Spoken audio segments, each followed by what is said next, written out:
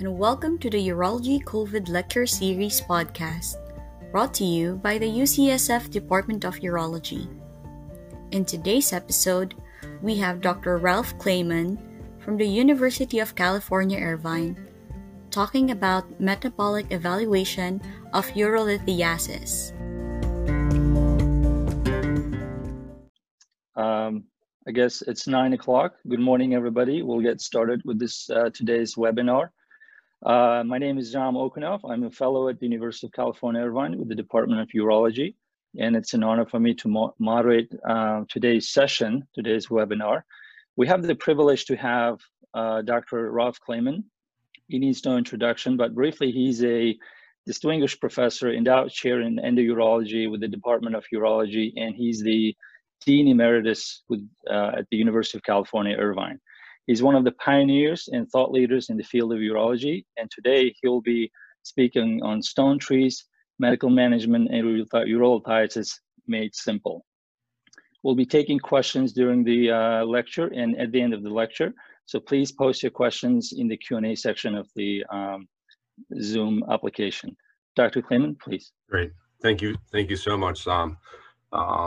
It's a real pleasure to be able to present this. It's something about which I feel passionate. I think this very much speaks to the internal medicine side of urology that is part of every, should be part of every urologist's armamentarium. And I think when it comes to stone disease, the urologist truly owns the malady from diagnosis to medical treatment to surgical treatment. And I think it's really important that we maintain that ability. These are my disclosures, no specific disclosure with regard to this lecture, but just so people are aware of the companies with which I work. An overview of urolithiasis. Again, it's interesting, the ratio of male to female is actually decreasing. It used to be 2 to 3 to 1, now it's down to 1.5 and 1.2 to 1. Peak age 20 to 60. Again, location is increased in the South.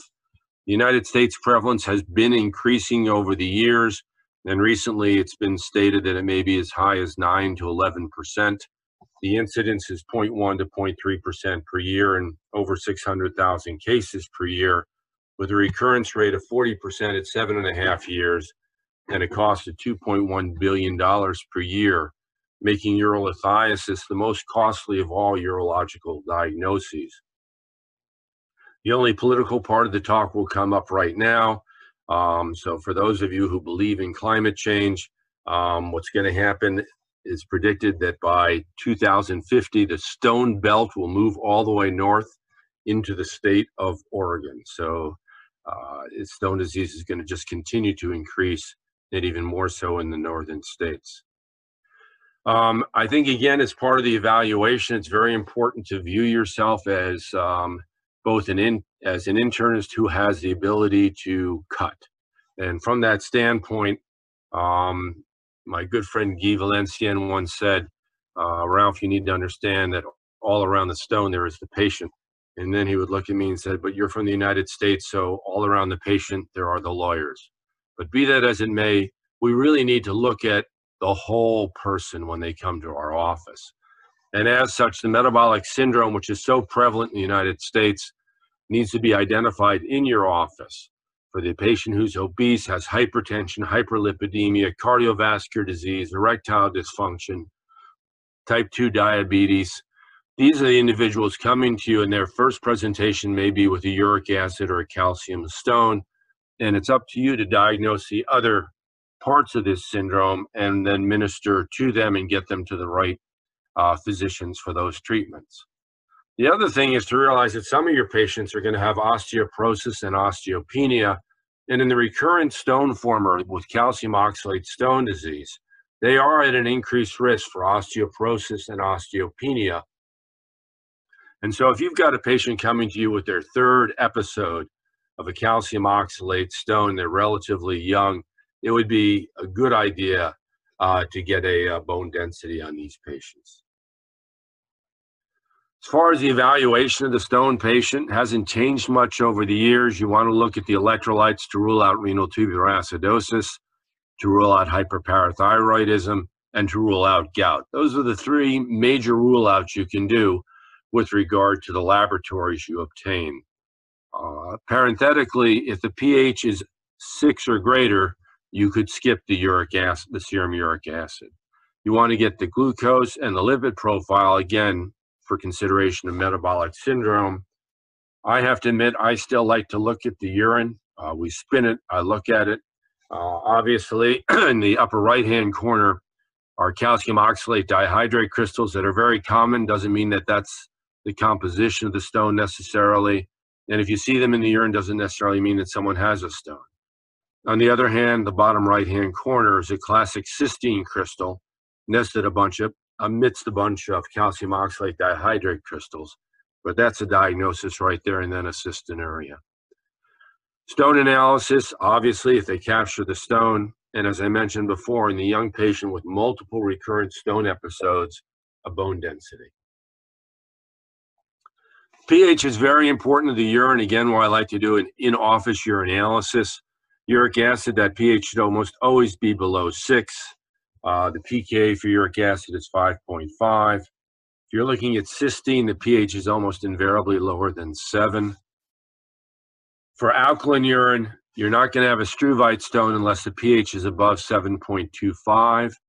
And then your calcium phosphate comes in at a pH of greater than 7. But the two key things here are the uric acid, which you won't get if the pH is above 6, and the struvite, which you won't get if the pH is below 7.25. So when do you do a metabolic stone evaluation? We'll do this in the patient is a first-time stone patient, but comes in with multiple stones. If they have a history of multiple stones, if there's new stone formation while we're following a patient, or stone growth, and if there's a strong positive family history, all of these are justifications for doing a metabolic evaluation. The 24-hour urine collection that you're going to get, I like to think about this in 4 categories: the solute, the promoter, the inhibitor, and then the internal standard. The internal standard is creatinine, and you always want to look at the 24-hour urine creatinine, because if it's low, you've been shortchanged, and if it's excessively high, they've basically given you a 24-hour urine plus however long they slept the night before. So you really want to look at that 24-hour urine creatinine at the get-go before you look at all the other parameters, so you don't fall into the trap of making diagnoses that are there not because they're real, but because the person did not give you a true 24-hour urine. And then for solute, you look at calcium oxalate and uric acid. Promoters are sodium sulfate, monosodium urate, and then the major inhibitor is citrate. Those are the things you want to look at. Some helpful things that you might want to just remember. If you multiply the 24-hour urine urea by 6.25, that's pretty much an indication of how much protein is in their diet. If you divide the millimoles of sodium excreted by 44, that's pretty much how many grams of sodium they have in their diet. And if you divide the millimoles of potassium in the 24-hour urine by 25, that pretty much is how many grams of potassium they have in their diet. These are helpful things to know, especially if you're trying to have somebody on a low sodium diet, or you're asking them to decrease the amount of protein intake that they're doing, especially animal protein.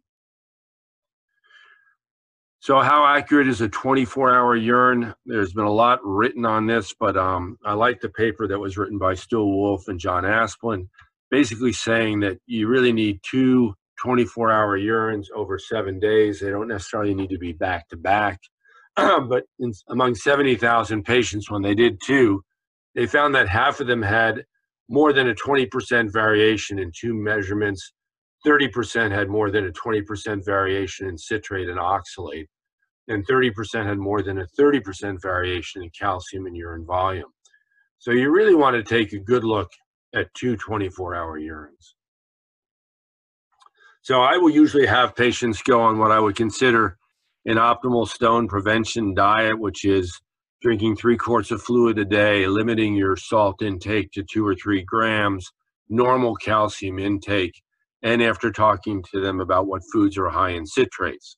So I know when I get my 2 24-hour urines it's the best that they're going to be on a recommended diet. And then here's the stone tree. There are only 8 potential diagnoses that we're going to go over. And I'll go over each of these and how the diagnosis is made. But basically, you're looking at a stone. It's either calcium or it's not calcium. And if it's not calcium, it's a problem with uric acid, an infection problem, or cystinuria. If it's calcium, specifically calcium oxalate, you're looking to see if they're normal calciuric or hypercalciuric. If they're normal calciuric, it's a problem with the promoter, which in this case would be uric acid, that's monosodium urate, a problem with an inhibitor, citrate, or a problem with too much solute, not calcium, but oxalate. On the other hand, if they're hypercalciuric, then you want to look at the serum calcium, because if it's elevated, then they may have hyperparathyroidism. And if it's normal, then it may be a renal, a bone, or a gut problem. But in this day and age, we're not trying to differentiate among those 3 for treatment. So let's look at the diagnostic aid and look at the first, if you will, part of this, which is you have a stone, it's calcium, and you're normal calciuric. What's the problem? It's a promoter, inhibitor, or solute problem. So if they're hyperuricosuric with calcium oxalate and some uric acid mixed in stones, then you still want to rule out the possibility of gout. Malignancy, chemotherapy can increase your uric acid. The urine uric acid is high. The serum uric acid may be normal or slightly increased. And in these patients, the urine pH is usually above 6. So this is not a pH-sensitive form of disease. If they lack the inhibitor citrate, think about renal tubular acidosis. Take a look at your electrolytes again. Think about a short gut syndrome or a metabolic acidosis. The urine citrate is dropped. In renal tubular acidosis, your serum potassium is low, your bicarb is low, and the chloride is increased. Calcium in the urine is usually normal, and the urine pH is always over 5.5 if they have RTA. Remember, this is inherited as an autosomal dominant with variable penetrance, so family members may be involved or affected. The sodium chloride load test used to be done. I haven't done one of those in 20 years, and I don't know of anyone who's still doing them. If it's a solute problem, so they're normal calciuric with calcium oxalate stones, then the oxalate may be high. They may have primary type 1, in which case your urine oxalate is commonly above 90 milligrams.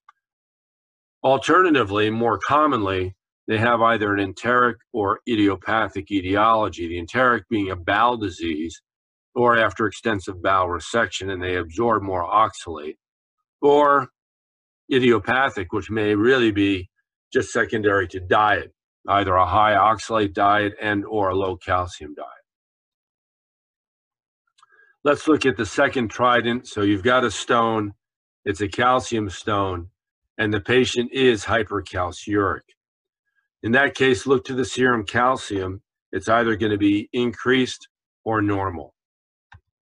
If it's increased, you want to rule out hyperparathyroidism, get your serum PTH level, that's going to be increased. Another little few pocket calculations. In hyperparathyroidism, the chloride phosphorus ratio may be over 40. Obviously, your calcium's increased, both total and ionized. Your serum phosphate is decreased. Calcium in the urine in these patients is commonly over 400 milligrams. So you want to take a good look, and that's a good diagnosis to be able to make. You don't want to be the urologist and miss the patient with hyperparathyroidism. Hypercalciuria is going to give you basically 3 potential causes. It's coming from the gut, the bone, or a renal leak. In these patients, though, typically your serum calcium is normal, your phosphorus is normal. The PTH may be, if you get that, increased with a renal leak. Urine calcium is increased. If we look at the... There's a question from the audience. Yeah. So the question is, what if the stone has multiple constituents and or changing stone composition or UA with more than one abnormalities in terms of diagnostic and treatment trees? Okay. So your calcium oxalate stone may have uric acid in it. And it's thought that maybe the calcium oxalate crystals form on uric acid crystals by epitaxy. But the bottom line is, it's really, you look at that as a calcium oxalate stone that's been initiated by uric acid. And that's a total, or monosodium urate, which is a totally different animal than the pure uric acid stone. That's really key to understand. As far as, we'll get into this, a patient with multiple abnormalities, we always try and go with the simplest treatment first. That's the goal. And what we usually do, if we do a treatment, then 6 weeks later, we'll get another 24-hour urine to see what's going on and see if the treatment is working or not. Now, I think that's key. And if it is, then I'm fine, and I just follow them with the x-rays. And as long as they don't have new stone growth or growth of a pre-existing stone, I'm not going to repeat the 24-hour urine. Thank you. Yeah, no, that's a good question. So moving on, if it's not calcium, you're looking at uric acid infection or cysteine. And then for each of those, remember with the uric acid stone, serum uric acid may be normal or increased. An old saw is that 20% of people with uric acid stones may have gout. Urine uric acid is usually increased. The urine pH is always less than 6, unless they have something like Lesch-Nyhan disease or some other abnormality where the amount of uric acid is just so overwhelming. Remember, when you go from a pH of 5 to 7, uric acid solubility increases 20-fold. But think about that they may be on chemotherapy. They could have an overwhelming malignancy. The metabolic syndrome, keep that in mind. And then the most common cause of this is excess purine intake and protein gluttony. So look to your urine, urea and stuff like that to figure out how much protein they're taking in. On the other hand, if they have struvite stones, it's a urease splitting bacteria. Proteus pseudomonas klebsiella, the pH is always over 7.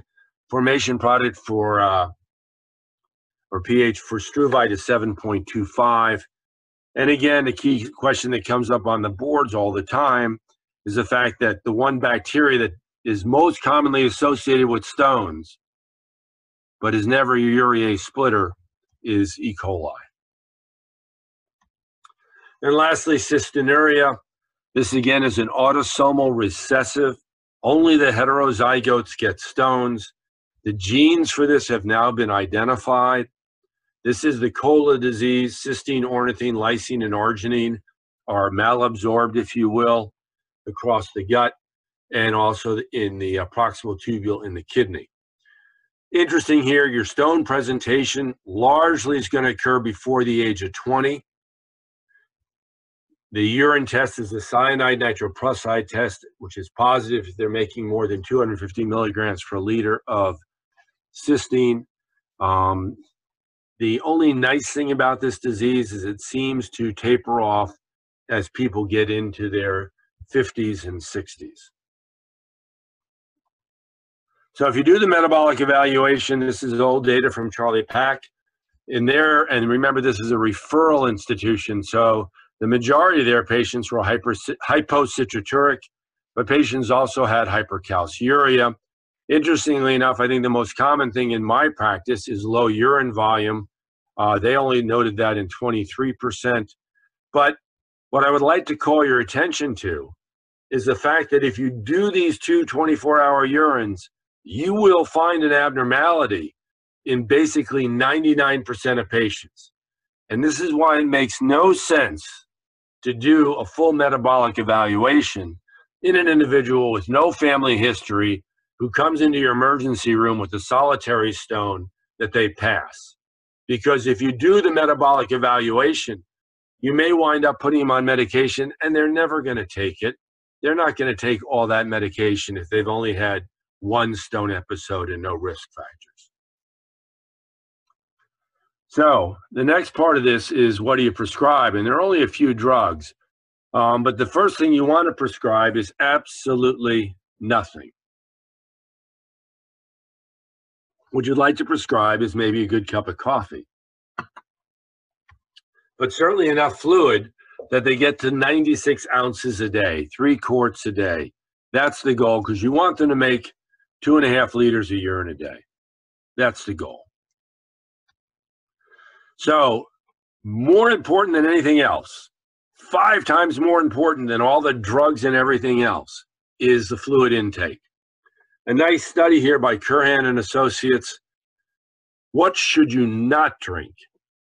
You should not drink your dark colas. The Pepsi Cola, the Coca-Cola, the Dr. Pepper, all that stuff. Those are the things to not drink.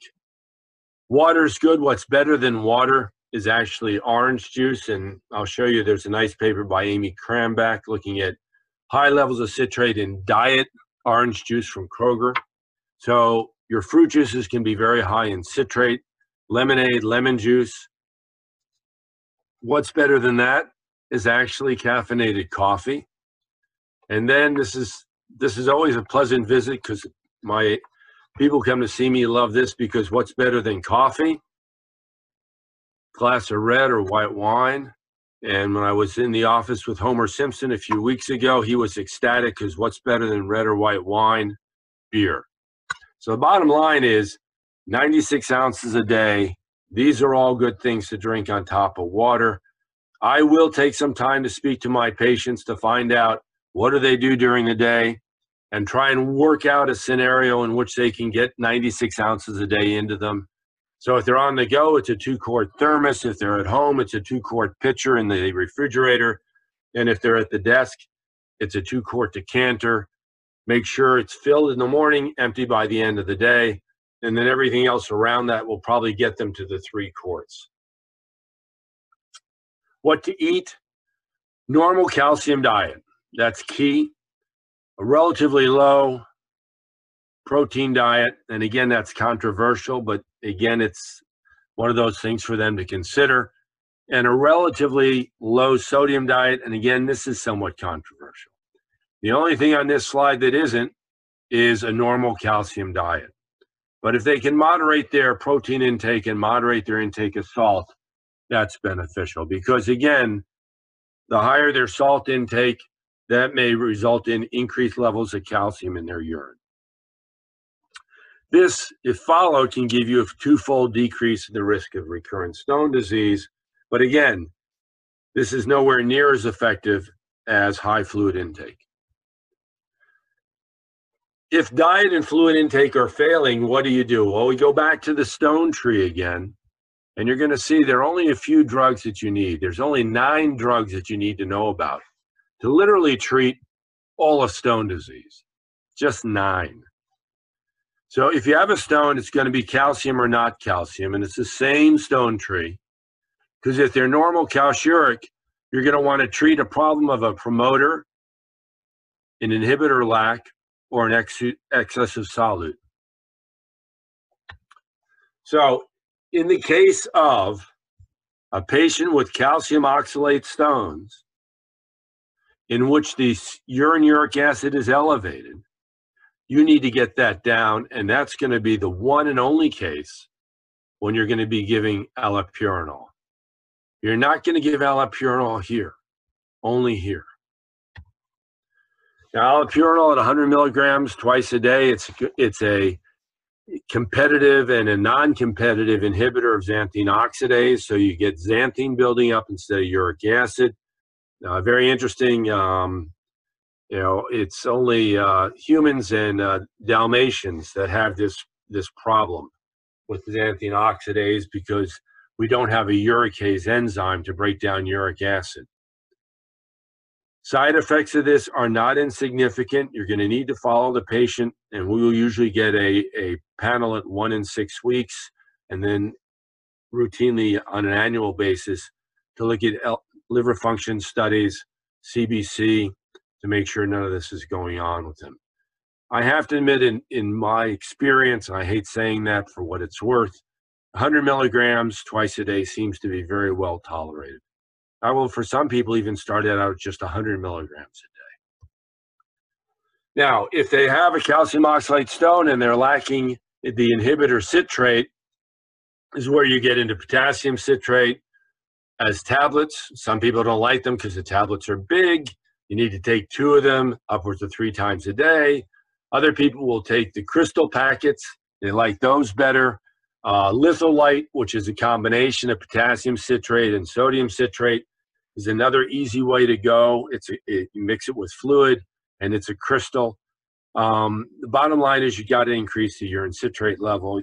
Side effects for potassium is you look for hyperkalemia, and we usually will get a serum potassium in a week and 6 weeks to make sure they're not getting hyperkalemic. Some people will stop because of GI complaints. But, you know, Urosec K is costly, and that's a problem. And so you have to be careful as to what you're prescribing. But this will cost you up to $600 a month. Litholyte will cost you up to $87 a month. So this is the Litholyte, $96 on this slide, $87 on the other one. But it's a combination of potassium citrate, magnesium citrate, and sodium bicarb. We have been giving this to our patients. They have tolerated quite well, and I've got quite a few patients on it, so I'm a fan. Potassium citrate tablets you can buy, and you can get them at generic. And then instead of $600 a month, it's $120. The cheapest thing of all is sodium bicarb tablets. That's $12 a month, but then you have to be careful and watch and make sure the calcium in the urine does not go up. Now, this is from Amy Krambeck, and this is now $67 a month for the Kroger's low-calorie orange juice, or Crystal Light lemonade. That's down to $6 a month. The least expensive thing is baking soda. And if you can take a teaspoon of that in water, that's basically 34 cents a month. So something to think about, especially if you're working in a population that really is impoverished. You can treat them and treat them well with baking soda. You have to be careful about the calcium going up in the urine, but this will work. And remember, that's 1 teaspoon that they're taking. It's only 1.2 grams of sodium. It's not as bad as you think. For the patient who's, yeah. There's a question from the audience. They're asking to comment on duration of the treatment with these medications that you're mentioning. Yeah, I hate to tell you, I tell people they'll probably be on this forever. Now, I do have patients on treatment, and our usual follow-up is after everything is said and done, we'll get maybe a low dose, non-con CT, kidneys only at a year. If there's no stones, we'll get another one in a year. If there's still no stones, then we'll get one in maybe 2 years. If there's still no stones, at that point, we'll probably let them go. And you're right. We may tell them they may be able to come off treatment, but I've not done that. I usually tell them they need to stay on treatment.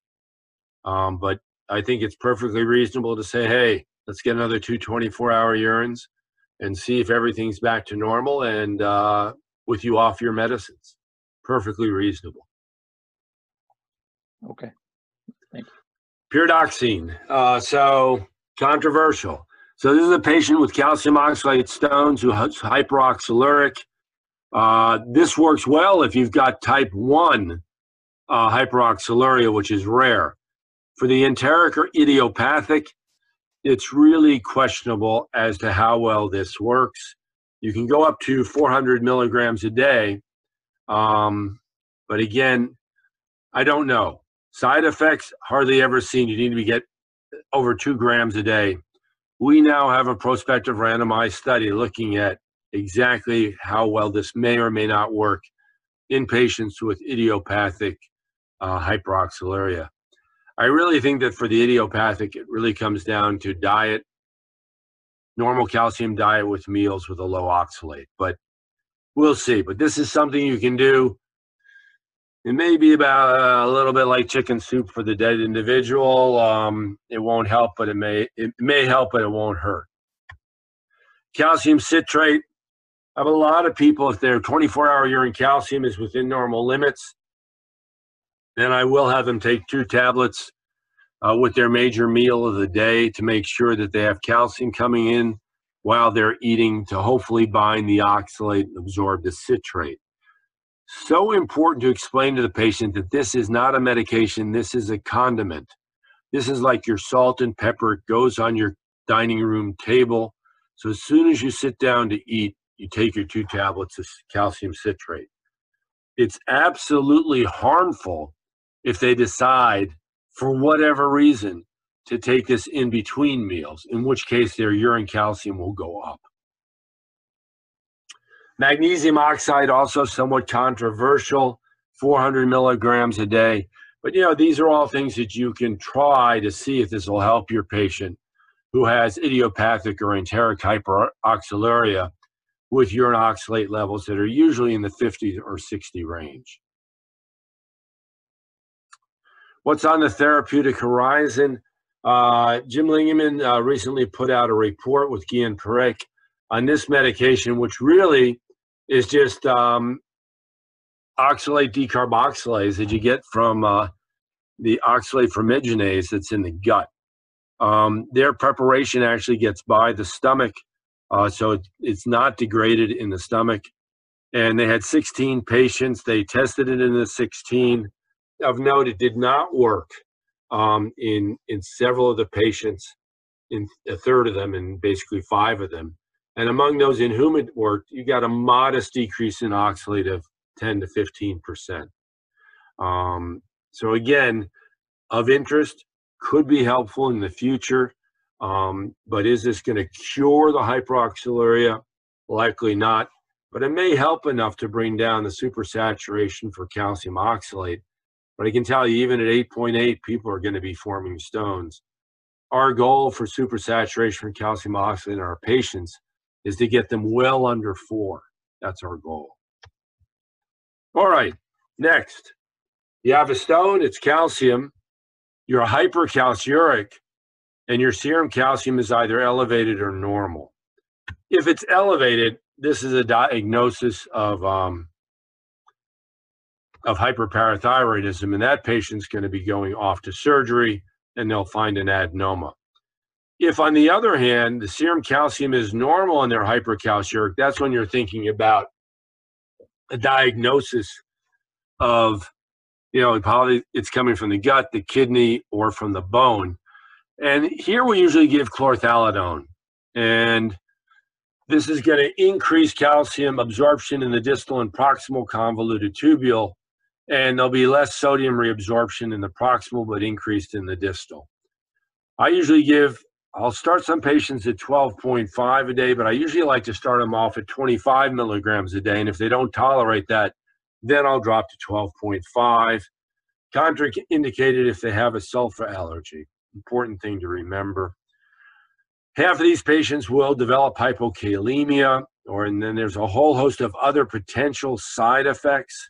And we always get another 24-hour urine 6 weeks after they're on this to look at not only what it's doing to the calcium, but is the citrate dropping and is the oxalate going up. I will commonly give this with 20 milliequivalents of Uracit K. So they'll take 20 milliequivalents of potassium citrate at night, and then they'll take their chlorthalidone in the morning. We get a potassium at 1 week, and at 6 weeks, we get a 24-hour urine at 6 weeks, and then I see them again at 8 weeks to review what's happened. An alternative to the thiazide diuretic is indapamide at 1.2 to 2.5 milligrams a day. This also works, but realize this is cheap. This is expensive. The other thing is hydrochlorothiazide. They need to take it twice a day, and I like chlorthalidone, therefore, because it's once a day. Last part of the trident, uric acid, struvite, and cysteine stones. Uric acid stones, you need to alkalinize the urine. That's going to be with potassium citrate or sodium citrate. This will alkalinize your urine. Check your pH 3 hours after the dose. The goal, you'd like to get them up to 6.2 to 6.8. You don't want to get them above 7.5 or they'll start precipitating calcium phosphate. Remember, dietary citrate will not increase the pH. So the citrate you're getting in your lemon juice or in your orange juice is not going to increase your pH. The other thing is no allopurinol. It is not a first-line drug for these patients. Struvite stones, you got to get them stone-free because, as everyone in the audience knows, if you crush up the stone, it'll grow out the bacterium. That's the goal. What about acetohydramic acid or lithostat? It's a urease inhibitor. It's one of the most clever drugs that's ever been invented. The problem is there's so many side effects that it's very hard for a patient to stay on it. I personally have not had a patient on lithostat literally in 30 years. The AUA guidelines panel says you can use it as a supportive measure only in patients who are not surgical candidates or if there are fragments left behind that cannot be removed. But again, if you do give somebody lithostat, you need to check their CBCs and realize that they may not be able to stay on it. Cystinuria therapy. You want to get them under 250 milligrams per liter of cysteine a day. Look to the cysteine capacity on the 24-hour urine. You would like to get them up to a cysteine capacity close to 48 if you can. This is really key on the 24-hour urine. These patients actually need to drink 4 liters a day. It's really difficult, but you'd like to get them up well over 3 quarts of urine a day. Low sodium diet may be helpful. Here you can alkalinize with potassium citrate, but when you go here from a pH of 5 to 7, unlike uric acid where the solubility increases 20-fold, for cysteine it only doubles. So again, important to do, simple to do. So the simplest thing is high fluid intake. The next simplest thing is alkalinize the urine. The third thing to do, and I emphasize the third thing, if you have to, is to put them on a thiol. So this can be alpha-mecalptopropanyl glycine or tiopronin. You're going to give up to 1,500 milligrams a day. You may give this with vitamin B6, 50 a day. Remember, D-penicillamine is also in that same category. It's poorly tolerated, but it's cheap. So again, something to keep in the back of your head. If somebody can't afford the high price of Thiola, try D-penicillamine first. Alpha-mecalptopropanyl glycine, again, it basically breaks the disulfide bond, so you get cysteine, C-Y-S-T-E-I-N-E, which is more soluble. Its side effects, mouth ulcers, nausea, low white count, anemia. My favorite side effect of all, hypogeusia, loss of taste. But be careful, proteinuria in upwards of 25% need to stop therapy because of that. It does work. Now, very important article that came out from Peggy Pearl and another article that came out from Olivier Traxler. You really want to be sensitive to your patient's pocketbook.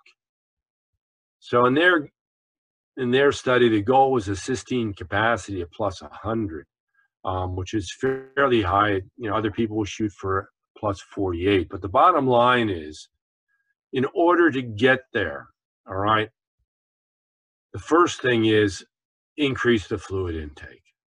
It costs nothing, and the only adverse effect, if you will, is they may wind up going to the bathroom more often. The second is to alkalinize the urine. The cost of that therapy, depending on what you want to give them, sodium bicarb, let's say, is very low, and adverse effects are also low. Potassium citrate in Traxler's study was only $150, but in the United States, it may be upwards of $600 a month. Adverse effects, 10%.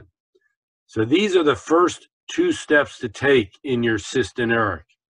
And if these don't work, and only if these don't work, then go to a thiol. Now, cost of Thiola in the United States, unless the patient is able to apply for all sorts of other dispensations from the company, And in all fairness, the company does work with patients to make it more affordable. $7,000 a month. This is chemotherapy. Cost of deep penicillamine per month, $240. So try the deep penicillamine first. And if that doesn't work, then think about the Thiola. But again, in all fairness, the company will work with your patients to make the Thiola affordable. AUA guidelines 2019 really didn't change much from 2016. Peggy Pearl and Dave Goldfarb and their associates have done a great job with this. But what becomes very clear is we have hardly any level A evidence, prospective randomized studies, to support anything we're doing. This is the only level A evidence. If they're on pharmacological therapy, do periodic blood tests to assess for adverse effects. This is grade B evidence, 7 points. High-risk recurrent or interested first-time stone formers, 24-hour urine collection. They don't say 1 or 2. Fluid intake to achieve 2.5 liters per day. Calcium stone formers, limit their sodium intake and have them on a normal calcium intake. In calcium stone formers, they're hypercalciuric, think about thiazides. Hypocitroturic, think about potassium citrate. If a calcium stone former is hyperuricosuric, then allopurinol. If you have a calcium stone former and all the parameters are normal and they're still forming more stones, you might consider giving thiazide with potassium citrate. Putting it all together, what should you do? This is my cost-effective pharmaceutical nihilism slide. First-time stone former, talk to them about fluid and diet modification. That costs $133 a year if you're going to get your follow-up, CT scan or studies. But bottom line is, in the study by Pearl and Lotan, this cost $133 per year. Stone formation rate, 0.07 per year. If they have a second stone, Dr. Pearl would recommend potassium citrate, 20 milliequivalents 3 times a day, and their stone formation rate is only 0.057 at a cost of $990 per year. In my office, after they've had a second stone, we usually get the 2 24-hour urines. If you do that, the cost is a bit more, but the stone formation rate falls by 12%. But it's going to cost an extra $114 per year. Everybody agrees if they have a third stone, get a full metabolic evaluation. So in conclusion, diagnostics for metabolic stone evaluation, get your serum studies and a urinalysis, get the stone analysis, and if it's a recurrent, relatively young calcium oxalate stone former, get a bone density. 24-hour urine collection is justifiable if they've had 2 or more stones, or if they're a first-time stone former and they have multiple indications that they're going to have another stone, i.e. they have other stones on presentation, a really strong family history, or very young. Therapeutic recommendations: diet and drink alone will work in a lot of your patients, and I would work with them to get them on proper diet. Not only that, but in the patient with metabolic syndrome, you may convince them to actually decrease their overall intake, get on a proper diet, and if they lose the 40 to 50 pounds, all of a sudden they're not hypertensive, they're not diabetic, they're not hyperlipidemic, and they're not forming stones. Sir William Osler said, one of the first duties of the physician is to educate the masses, not to take medicine. I really think that we owe it to each person who comes to the office seeking our care to spend the extra 5 or 10 minutes to better understand their lifestyle and to help make suggestions that's going to affect their diet. That could be the most important thing that you do for those individuals that are coming to you for help. For those who develop a second stone, either citrate therapy or 24-hour urine collection and directed therapy. If you select citrate therapy and they have a third stone episode, then do a 24-hour urine in those patients. Lastly, one more Osler quote, which I love. Diseases that harm require treatments that harm less. There's no less harmful treatment than learning how to eat properly and drink sufficiently. Thank you. Thank you, Dr. Kleeman. That was an excellent discussion. We have a couple of questions from the audience. First question is, do you discuss and recommend 24-hour urine analysis in pregnant patients with stones? No, I don't. Not offhand. I'm going to let, they've got enough on their mind right there and then. And so I want to get them through their pregnancy, and hopefully they'll deliver the stone in the child, and the child will be healthy and the stone will get crushed. Once that's done, then it all depends on, do they have a positive family history? Is it their first stone? And I treat them like any other patient. Remember, in pregnancy, the risk of stone disease is not increased, because your increase in calcium in the urine is counterbalanced by increases in citrate. So for the pregnant woman, it's a zero-sum game. Yeah. Thank you for that. And then there's another question. So Dr. Hujaji asking, I believe I heard you say you will give allopurinol for calcium oxalate stones plus hyperuricosuria stones, but not for uric acid stones. Can you please elaborate on this? Yeah. So in the patient with a uric acid stone, the first goal is alkalinizing the urine, even if the uric acid is elevated. Because if you successfully take the pH from 5 to 7, the solubility of that uric acid, even if it's elevated, is going to increase 20-fold. So that patient will be able to tolerate a higher than normal uric acid. That, coupled with a low purine diet, should be enough to prevent them from ever having another stone. Only if that fails would I consider allopurinol. And I can tell you, in my practice, over 4 decades now, I don't have a single uric acid stone former on allopurinol, not one.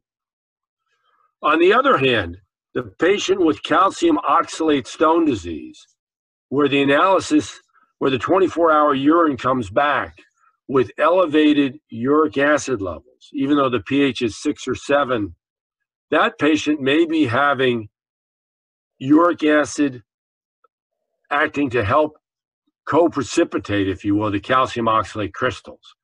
That individual needs to drop their uric acid levels.